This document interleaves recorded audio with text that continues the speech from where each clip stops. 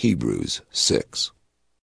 Therefore, leaving the principles of the doctrine of Christ, let us go on unto perfection, not laying again the foundation of repentance from dead works, and of faith toward God, of the doctrine of baptisms, and of laying on of hands, and of resurrection of the dead, and of eternal judgment. And this we will do if God permit.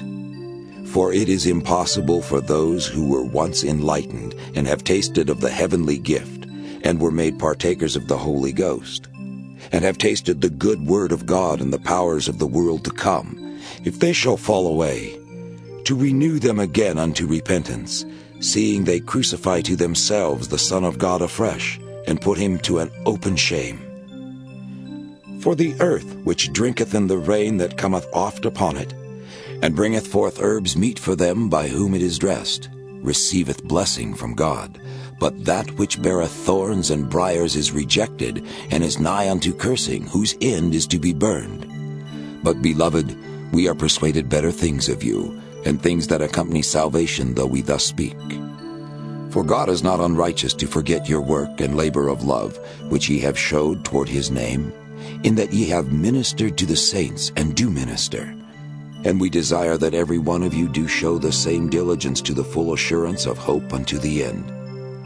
That ye be not slothful, but followers of them who through faith and patience inherit the promises. For when God made promise to Abraham, because he could swear by no greater, he sware by himself, saying, Surely, blessing I will bless thee, and multiplying I will multiply thee. And so after he had patiently endured, he obtained the promise. For men verily swear by the greater, and an oath for confirmation is to them an end of all strife.